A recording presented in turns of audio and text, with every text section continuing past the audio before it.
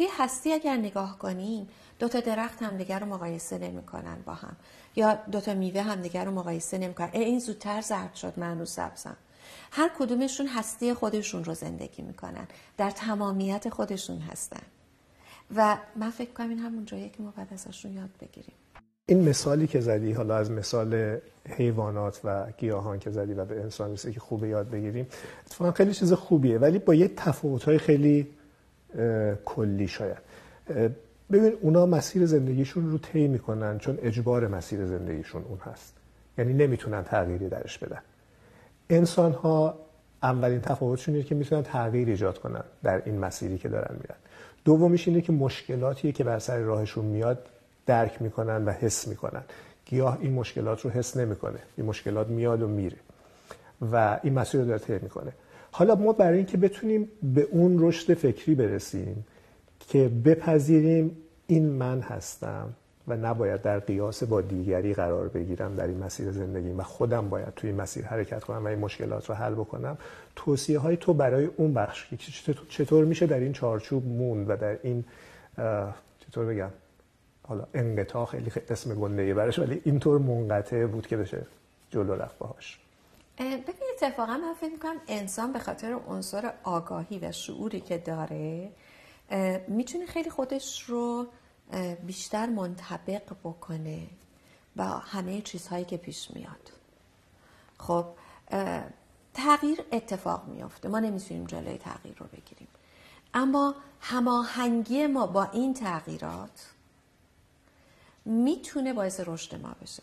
ببین به محض اینکه یک ضربه به ما وارد میشه، ما تعادلمون رو از دست میدیم و برای اینکه این تعادل رو دوباره پیدا بکنیم و برسیم به اون ثبات مجددمون، یک تلاش هست، یک چالشه. اما وقتی به اون تعادل رسیدیم، من جدیدمون رو ملاقات میکنیم. خب و رشد اینجا اتفاق میفته. یعنی ما از این عنصری که داریم به عنوان شعور و آگاهی استفاده میکنیم برای اینکه از این تغییره استفاده کنیم و باعث تحولمون بشه که یک تغییر درونیه. تغییر چیز بیرونیه، برای هممون اتفاق میفته، ولی تحول خاص ماست. توی موجودات دیگه مثل انسان، مثل حیوان و گیاهان و اینها هم اتفاق میفته. زمان طولانی تری میخواد که ما بهش میگیم تکامل. خب ولی توی ما میتونیم اون تغییرات بیرونی رو تبدیل کنیم به تحول که یک تغییر درونی هست، یعنی همراه با آگاهیه. پس اگر مثلا من پدرم رو از دست میدم توی سن کمتر، این میتونه باعث بودن من یا موندن من در یک فضای افسردگی و رنج بشه و یه گوشه پنهان کنم خودم رو. میتونم از این استفاده کنم، مثلا استقلالم رو پرورش بدم و یه جور دیگه دنیا رو ببینم، یا حتی یه کارهای دیگه بکنم، مثل خیلی از آدمایی که میبینیم به خاطر مشکلی که براشون پیش اومدن حرکتایی رو برای جهان هستی کردن. یعنی این اونجاییه که در خدمت دیگران بودن خودش به ما کمک میکنه که احساس بهتری رو هم نسبت به خودمون داشته باشیم، هم نسبت به اتفاقی که داره میفته داشته باشیم. ببین یک زمانی توی دنیا رسم بر این بود که فلانی خودش مثلا جدا شده، چطوری میخواد درباره ازدواج نظر بده یا صحبت کنه. اتفاقا به نظر من این افراد بهتر میتونن صحبت کنن، چون خودشون تجربه کردن. هم میتونن سختی‌های این طرف رو بگن، هم میتونن چجوری ساختن زندگی رو بگن، هم میتونن تشخیص بدن چه زمانی دیگه واقعا بسه، تحمل دیگه، صبوری نیست و میتونن بیان بیرون. یعنی میتونن نگاه کنن به قصه با آگاهی بیشتری. به همین دلیل اگر یه همچین اتفاقایی میفته، مثل اینکه من پدرم رو از دست دادم، میتونم بهتر درک کنم کسی که پدرش رو از دست داده. در نتیجه اتفاقا به ما کمک میکنه، به شرط اینکه توش نمونیم، به شرط اینکه بتونیم جلو بریم. اشتباه ما اینجاست که گاهی اوقات اینقدر تو این غمه و تغییره میمونیم و میخوایم خودمون رو محکم همون جایی که هستیم نگه داریم، به جای اینکه این انعطاف پذیری رو داشته باشیم که میشکنتمون. مثل یه درخت. این جمله مال من نیست. توی نوجوانی توی یه کتابی خوندم که همیشه تو ذهنم موند که یه درخت اگه خیلی نرم باشه له میشه، اگه خیلی خشک باشه میشکنه تو طوفان‌های زندگی. درخت‌ها رو میبینیم که وقتی طوفان میشه مواجن، اونایی که خیلی خشکن اون قسمت‌ها میشکنه و فشار میاد بهشون. در ما باید این انعطاف پذیری رو داشته باشیم در مقابل طوفان‌هایی که توی زندگیمون پیش میاد و خود اون طوفان‌ها باعث یادگیری و رشد ما میشن.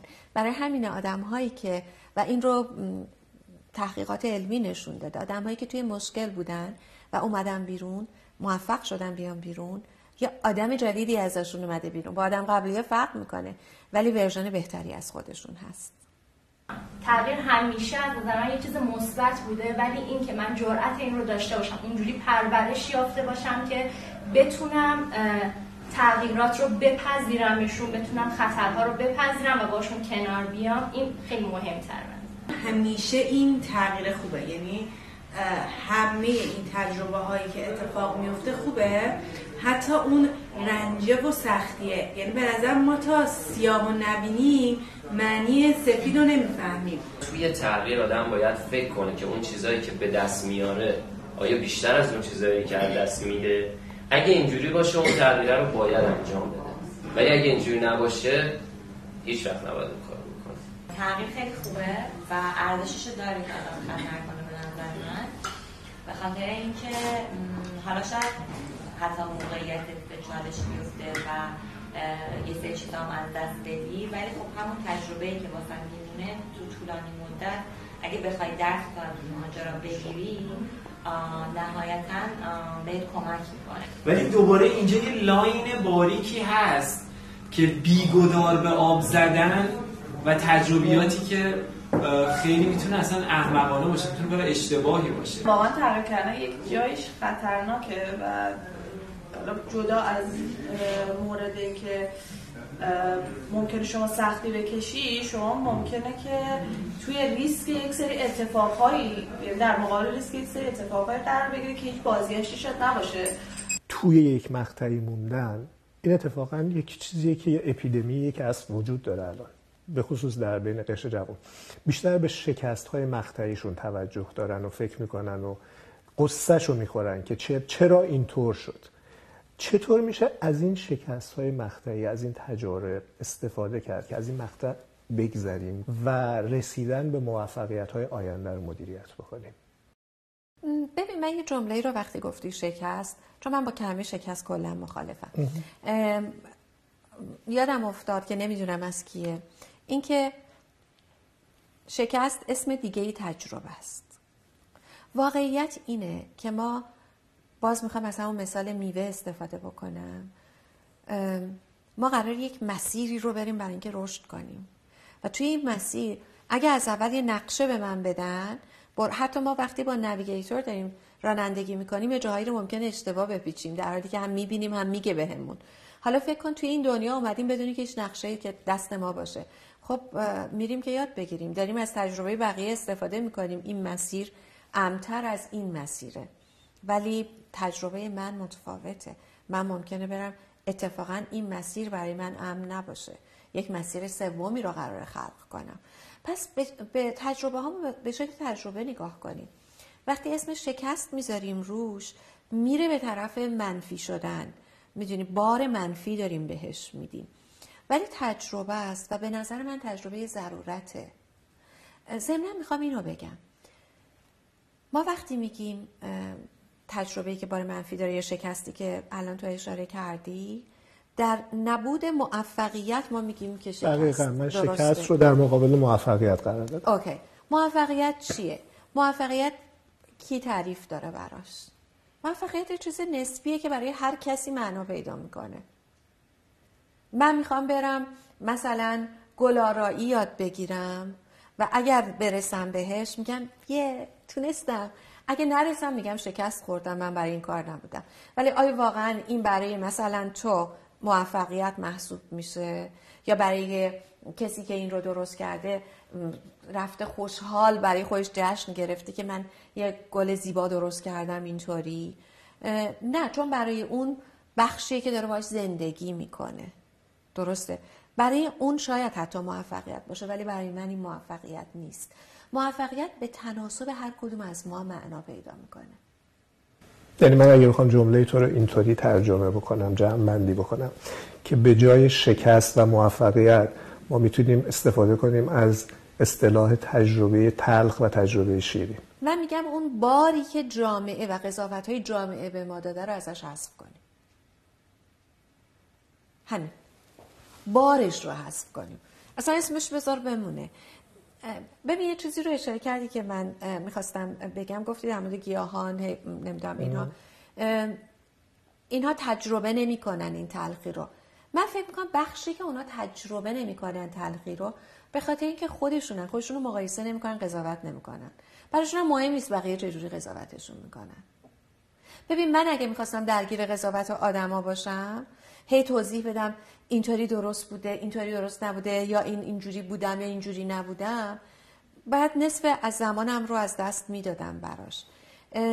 من خودمم، بقیه هم وقت دارن منو قضاوت کنن، اوکی، ولی من وقت ندارم جواب بدم. درسته؟ در نتیجه من میام برای خودم هدف میذارم، اگه رسیدم میگم آفرین، اگه نرسیدم میشینم نگاه میکنم. و میخوام این رو بگم که اصلا حل مسئله، مشکل ما اینه که حل مسئله رو از بچگی به ما یاد ندادن. یعنی ما نمیدونیم چجوری باید مشکلاتمون رو حل کنیم. خب من اگه ببینم این هدف رو گذاشتم و نرسیدم، میام به ابعاد مختلفش نگاه میکنم. چه فکری باعث شد که به این هدفم نرسم؟ بعد میام میبینم چه حسی باعث شد که به این هدفم نرسم. بعد نگاه میکنم ببینم چه اقدام یا چه محدودیتی باعث شد که به این هدفم نرسم. و بعد میام فکر میکنم چه رفتاری باعث شد که به این هدفم نرسم.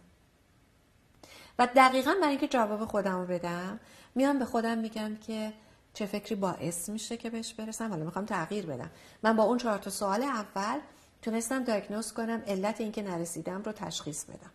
حالا میخوام براش راه درمان بذارم. چه فکری باعث میشه که برسم؟ چه حسی باعث میشه که برسم؟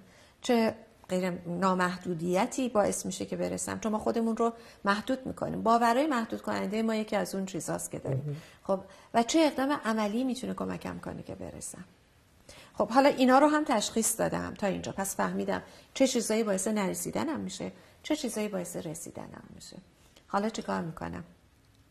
در فضایی از پشتکار، مثبت اندیشی و شادی میام اینا همه رو جمع میکنم و میرم برای اینکه انجامش بدم. حالا اگه من فهمیدم همه این کارا رو هم که اقدام عملی هم گذاشتم ولی نشستم، مشکلم حل شد، نه، حتما باید براش کاری بکنم.